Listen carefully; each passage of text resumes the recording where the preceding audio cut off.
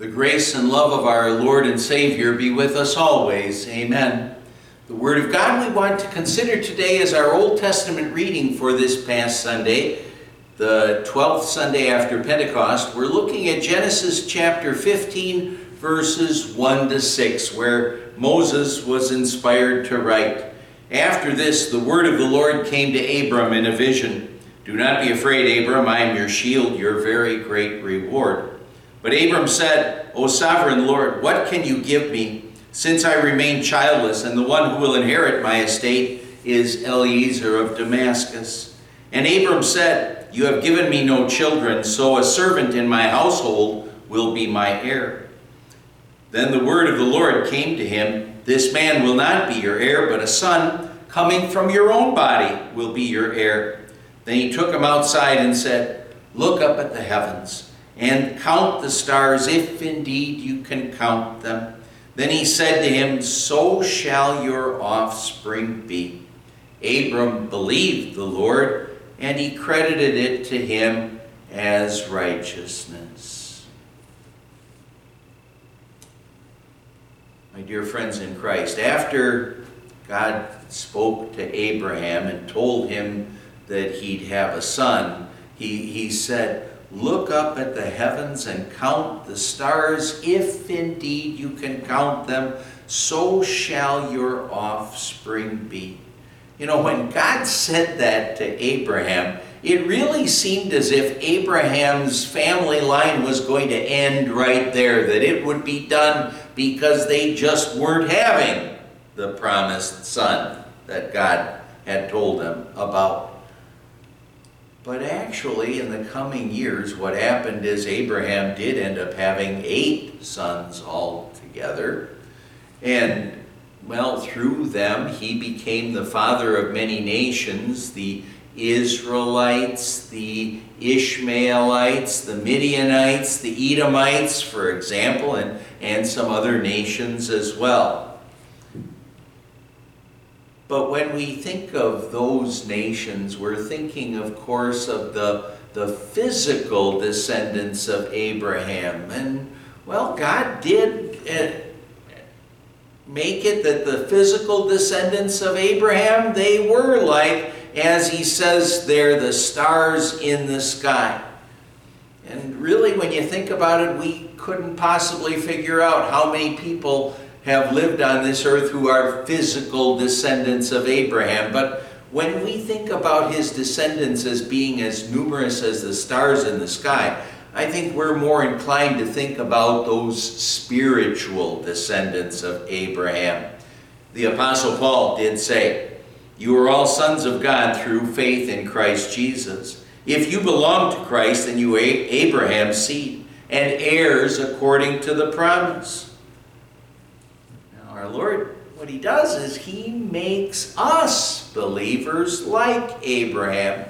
When God the Holy Spirit works through the Word, through the gospel, perhaps through, if we were as infants called to faith, and through baptism, when God the Holy Spirit works like that, what he's doing is he's working to increase the number of Abraham's spiritual descendants so that that number keeps on growing, like the stars in the sky, like the sand on the seashore. But the thing that we can always recognize is that, yeah, that number, it is a great number, but there's always more room for even more in the mansions of heaven. So let's not hesitate to talk about our Savior to the people that we know and love, and maybe even, or maybe also especially to those people that maybe we don't love, the ones who aren't very lovable for us, who are hard for us to love, so that the Holy Spirit can work on their hearts too and change them and keep on adding to the number of Abraham's spiritual descendants. Our reading, it says, Abram believed the Lord, and he credited it to him as righteousness. The Hebrew word that's used there for believe, it means cause to be certain. Abraham, he believed the Lord because the Lord himself caused Abraham to be certain that God was going to keep his promise. Not only the promise that he would have a son, but also the promise that one day the Savior would come as one of his descendants. And now, because the Lord caused Abraham to believe this, therefore what the Lord did is that the Lord credited that faith, that God-given faith to him, as righteousness. The Lord gave to Abraham Christ's righteousness, which is his holy, his perfect, his sinless life, so that on the last day Abraham would be able to stand before God holy and blameless and ready for heaven. And that's because instead of really having his sinful life, that was washed away by the blood of Christ, it was replaced by Christ's righteousness. See, Abraham would be standing before God with Christ's righteousness, with his sinless life. And that's why he could stand before the judgment throne of God. And, well, when we were called to faith, well, what the Lord did is he also caused us to believe in the Lord's promises. And that was credited to us as righteousness as well, so that we get the benefits of Christ's righteousness.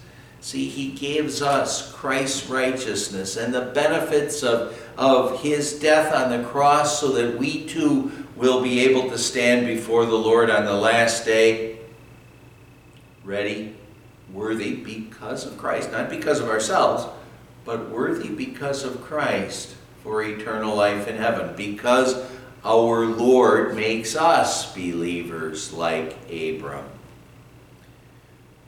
Oh, do you think that it's possible to get something for nothing in this life?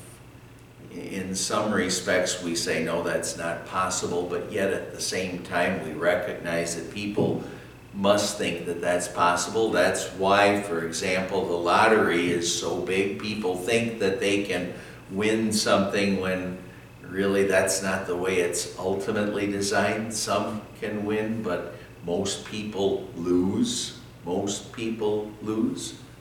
But even the person who wins big in the lottery, that means that that person is probably going to lose his former personal life and gain all kinds of problems as well.